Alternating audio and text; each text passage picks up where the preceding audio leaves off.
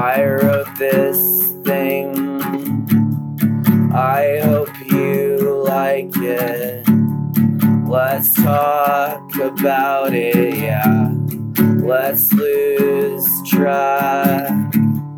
Losing the Plot Podcast. Losing the Plot Podcast. Losing the Plot Podcast. Talking to Leo X. Hello everyone and welcome to another episode of Losing the Plot. I'm your host Leo Robertson. Roughly every week or so I find an artist whose work I enjoy. They're often a writer, they don't have to be. Me and this artist will talk about their work, their life, anything and everything. We lose the plot together, hence the title of the show. Quick housekeeping note, I think it's probably a bit echoey the way I'm recording this time, and that's because I've got the microphone out for one last time before I pack it away until I move at the end of March, so there won't be any new episodes. I'll be taking a break until then. I know you're all terribly sad about that, but that's fine. I'll get back to it later. Until then, I'll leave you with this last episode. It's a conversation with Raya Ampol-Castro. She is the author of such books as Jane, Suicide in Tiny Increments, The Last Magdalene, and more.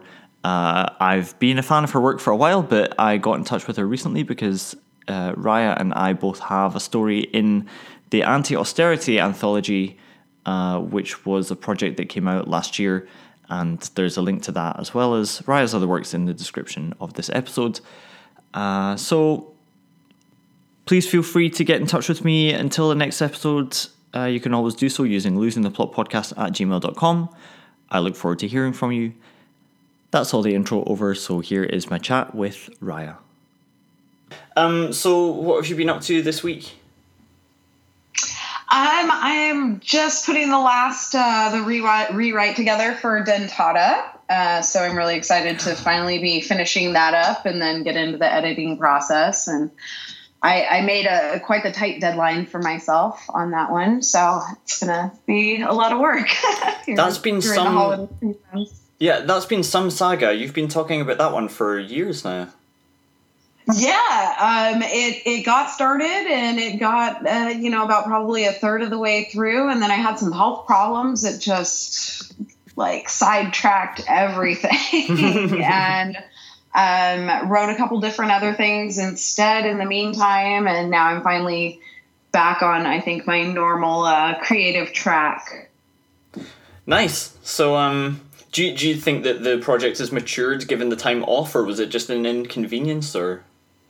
No, I think it was really good because I'm in a very different spot emotionally. I think really illness is caused kind of by how we are, where we are emotionally, and I was not in a good spot, and that really manifested itself in some pretty serious health problems. And so in healing those health problems, I also had to deal with kind of the emotional state. So I think that the book is much more mature and much more able to see the big picture than it would have been if I'd finished it when I wanted to.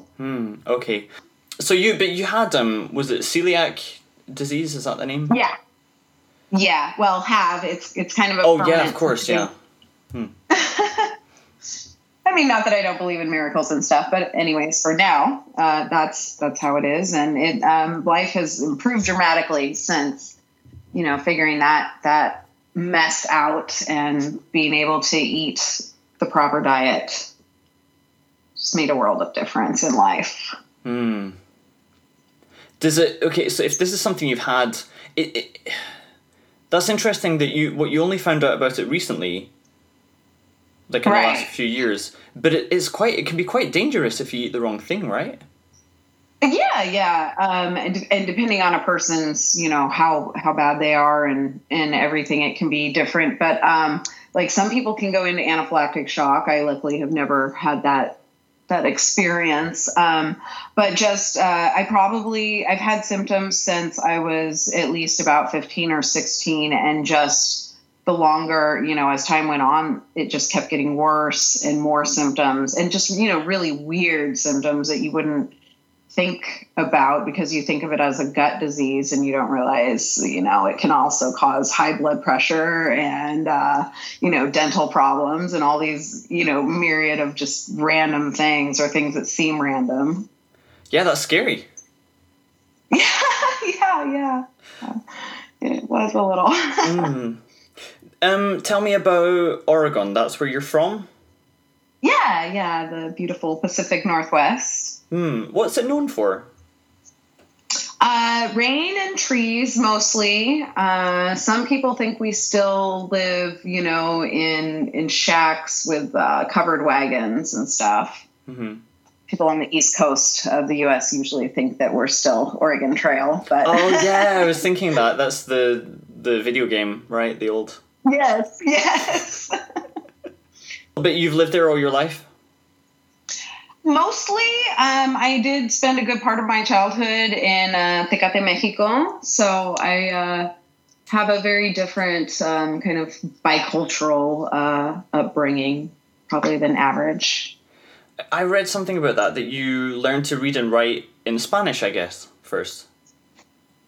Yeah, which was a lot easier because Spanish is pretty much this letter makes a sound always, whereas English is just... Yeah, a complete mess. That's cool. Do you have people around you that you can speak Spanish with? Do you keep it up?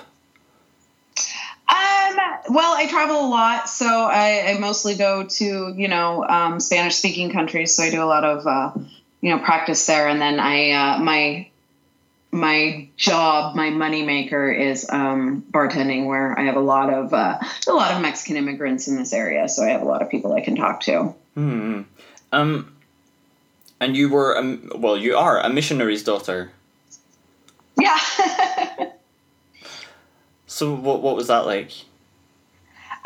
It was interesting. I definitely got a very broader and I think more organic view of the world. Just there's something about being able to be a child in, not a super developed first world, everything at your fingertips kind of world where you go to someone's house and they've got bottle caps for a floor and their walls are made out of plywood and they're still going to share everything they have with you. And it's just such a totally different experience that makes you, I guess, relate to life in a different way, relate to people in a different way, and kind of have a broader view of things, maybe.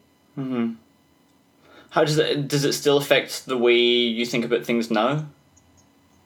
Oh yeah, for sure.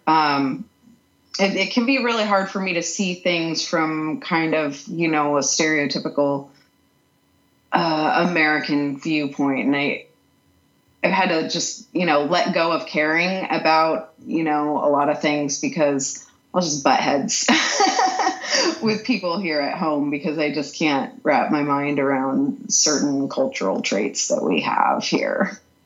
As Americans? Yes. Is it like a sense of privilege, or how would you? Yeah, a sense of entitlement, and just we've lost our ability to be happy, to know how to be happy. And I mean, I imagine that's kind of similar in Europe, in any country where our focus has lost kind of the human touch, and it's more about tangible material success, and we think that that's where we get happiness. We've forgotten that we got to find it inside first, and there's nothing wrong with smiling at people.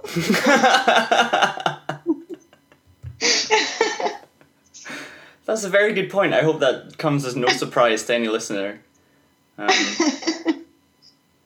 No, it's a very good point. I mean, I live here in Norway, especially in the job that I have. I'm an engineer and I work around a lot of people who are very fancy people in suits who are quite rich, and they don't have much to worry about, so they just amplify their worries about tinier things, like who has the bigger house and stuff like that, and they get so irritated by it, and sometimes you feel it creeping in because you're part of that culture, and it's there's something about that kind of petty complaint thing. It's just so easy to sink into.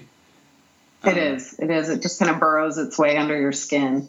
Yeah, but it's so silly. So how do you hold on to a sense of perspective? Well, I have like a daily routine of, keeping up with like gratitude exercises and meditation and visualizations and just really centering myself. And I try to travel still, as regularly as possible. Mm-hmm. Really hoping to go either to Vietnam or Guyana here soon, hopefully. Wow. What do you do in those places? I generally get a book mostly written if I leave for about a month or two. And then just kind of hang out and bullshit with people, just meet new people, talk, maybe do some snorkeling. I saw something else that you like to go to British Columbia. I love British Columbia. It's like Oregon, but with more relaxed, nicer people. And what's your connection to there?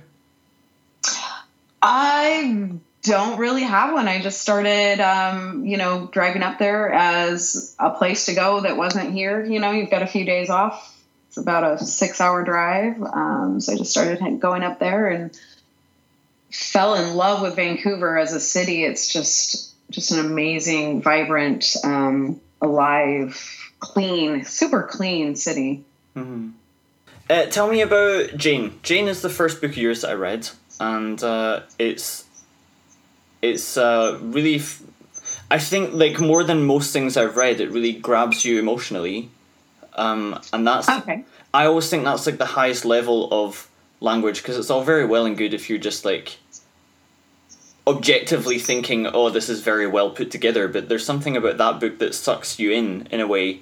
It's the character, it's the humor, it's the language, and it's just the intensity of what happens in it as well.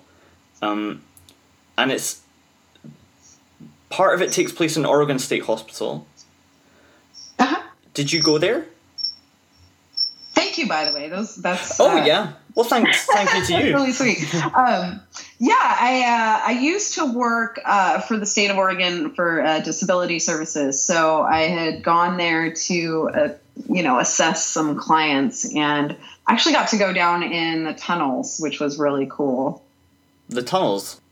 So most, government buildings or asylums will have tunnels underneath so that they can move food and paperwork, just move stuff quickly between buildings. Oh, right, okay. So, in the horror movies, there's always tunnels under the mental hospital. Well, there really are. Oh. It comes from a real thing. Were they in operation while you were working there? Oh, yeah. Yeah, they still use them to move mostly food, I think, but, there are people down there walking when I got the tour. Was that a difficult job? Working for disability services, that was a very emotionally straining and challenging job, yeah. How long did you do it for? Oh, goodness. 5 years, I think. So, and Jane was partly you using your experience there. Do you think you'll have other projects in future about your years there? I met a lot of really interesting people that just kind of opened my eyes to, like, I guess the strange way that our mental health maybe isn't what, maybe what the higher powers around or the powers that be want us to think that it is. Like, maybe it's not our brain chemistry that causes the issues, but the issues that cause our brain chemistry, if that makes sense. Like, maybe we're looking at it all wrong. So I think that I got a lot out of there that I will probably delve into at a later time. But Dentata is probably going to be kind of I'm going to pause the transgressive fiction for a while with that. and move on to work a little bit more on the Last Magdalene novella. I'm going to try to develop that, or I'm going to develop that into at least a full-length novel. We'll see if it ends up being more than that. Mm-hmm. Talking about Jane as well, I mean, it seemed like, okay, so obviously it relates to your experiences there, but to me it was like, well, this has to be autobiographical, because I don't understand how you get in these characters' head. Was part of it related to your life? Mean, yeah, some of the things, some of the occurrences in there did actually happen in my life, but most of them did not. And I guess, I don't know, it's kind of like you just get into a flow and you start with one weird thing and just other things that are sort of related, but not exactly, it just kind of amplifies itself until it becomes this monster of upness.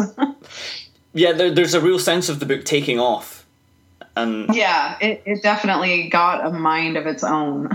Yeah, I would say that for sure. So and then, okay, so this hospital, that must also relate to your story in the Anti-Austerity anthology. So different. That one is more of a ER, more of like a physical illness hospital. So that's just your typical regular. I've had a medical emergency doctor hospital, not an asylum. Okay, yeah. Is that based on anything that's happened around you? Has austerity affected your own life? I mean, it has to have in some sort of way, just because everything is connected. And so it because I work for TIPS, anything that affects the population is going to eventually affect my own. And even writing books, anything that affects the population, if they have less expendable income and now they're worried about paying medical bills, they're not going to buy a book. Mm-hmm. So that more was kind of just kind of watching the way race has become such a huge thing in America, the gun issue, how all these different things kind of just interact, and how medical professionals are placed at the center of all of this. And they're really an overlooked group as far as there is a lot of violence against them. And I just kind of wanted to give a voice to that, I guess. Do you experience any kind of danger in your own work? I mean, I've never felt that I was in danger. I mean, I guess that potential is there, but it's there, in anything you do. I think it would be much more dangerous to work at Circle K, on Graveyard, or sorry, you guys, a convenience store on the graveyard shift than it is to work in a bar, and not in a bad neighborhood or anything. It's just, it's not a place you'd work if you were a delicate soul, I guess. Fair enough. Okay, so what can you tell us about Dentata, or you don't want to give anything away? No, I mean, I'm not worried about giving anything away on that one. It is it's a book about revenge, but I don't want it to be mistaken for a man-hating book, because it's a book for all victims, whether they're male or female, and whether their perpetrator was male or female, or that part of it's irrelevant. And it came out of just wanting to watch a movie without a rape scene, and being just so annoyed with the lazy writing that can't come up with a plot for an action flick that doesn't revolve around some woman being avenged for being assaulted. And I'm just, I just got really tired of that. And so this is my response to that lazy writing that has infiltrated Hollywood and even literature. There's one that people were recommending me on Facebook called Revenge. Do you know about it? This recent one? No, I haven't. It's this same, like, exactly archetypal, like, rape revenge plot. And everyone was like, you have to watch, but it's exactly what you said. It's that story that's been done like hundreds of times. And it was horrendous. And then I was like, why did my friends recommend this? And then I looked it up, and it was like written and directed by a woman. And I was like, okay, well then they can be misogynistic too then, I guess. Yeah. Yeah. For sure. I've talked to lots of women who have been assaulted by other women, and it's just like, really? Why don't we have each other's back? Like, what's going on here? Why do you think that is? I mean, I don't know. Maybe it's just a part of our culture that dehumanizes people. Really, I mean, that's probably a broader and deeper thing. It's not something I've really studied. It's, you know. No, of course. No, I'm just asking for your opinion, you know. It's not. Yeah. I mean, I don't know. I just maybe our commercial aspect, the way I think there could be so many things. There probably are a lot of things. It can't be just, you know, one thing either. No. I mean, there's the whole divide and conquer always that we have to remember, that we're not just acting, you know, out of ourselves or our own wishes, but we've been taught that we can feel better about ourselves by cutting someone else down. So, I mean, the same example is given of kind of like racial situations in America with, people will accuse and say, oh, well, black men don't treat black women that well, or there's misogyny in rap, or blah, blah, blah, blah, blah. Well, of course, if you're an oppressed group, you're going to look out to, you know, maybe put yourself a little bit above someone else so that you're less oppressed. I think that's kind of a natural inclination among humans. But I think that as each individual, as you know, as you seek to just be more in tune with yourself and find your own, you know, flaws and abundances and all the good things and bad things and whatever, you know, stop looking at other people as, you know, as a way to put them down to make yourself higher. I think that's basically what it comes down to, is we see the world as finite. And so as groups, we compete with each other and put each other down. Even if we know what it's like to be oppressed, that doesn't mean that we're not going to do it to somebody else if we don't recognize it. I don't know how much you use social media, but there's a lot of like random grandstanding on there. Oh yeah. I think it just like it encourages people to know all the answers. Like it, at least in me, it makes me feel guilty that I'm not championing something. Right. But like you, I'm just like, I don't think I know that much about it, so I'll back off. Do you use social media that much? I have tried to just cut back on that quite a bit. I did for a while, just waste a lot of time scrolling, and, you know, I'd like to get on the point of being more of a creator than a consumer. So I'm making it a point to, you know, post, but not scroll, and not spend time really there, because it's not really accomplishing anything. Sure, no, I know, I definitely agree. So how do you do much book promotion in and around where you live? I've done one reading and signing recently up in Portland, so about an hour north of where I live. And I'll have some more. I'm going to do a tour for Dentata locally, hopefully, you know, Northern California, and stretch up through British Columbia. So it'll be, you know, very, very local and centralized. But I think that if I focus that way, maybe I can get a nice little group of readers. That's really cool. So up in Portland, I know a few authors that I've interviewed. Do you know anyone in the Bizarro scene? I don't know. I've talked to a couple of people very briefly when I was in Eugene, but we just never got a chance to really connect. So I didn't learn very much about their work. You also have written some, are they young adult books under a slightly different pen name? Slightly different, yeah. Middle grade-ish, so, you know, 12, like 10, 12, 15-ish age.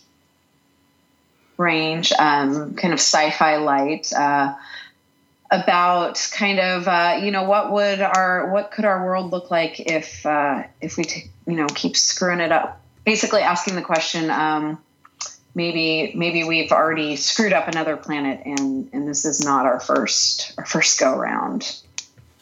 Interesting. And like, what kind of books that you've read influence your sci-fi work? Well, I haven't really read very much sci-fi at all. I'd say probably more movies and stuff. I really liked that Firefly show that was only around for a season. I think that probably influenced it a lot. That one kind of just popped into my head. I really didn't even think about it. It just kind of was like, what if? And it just went from there.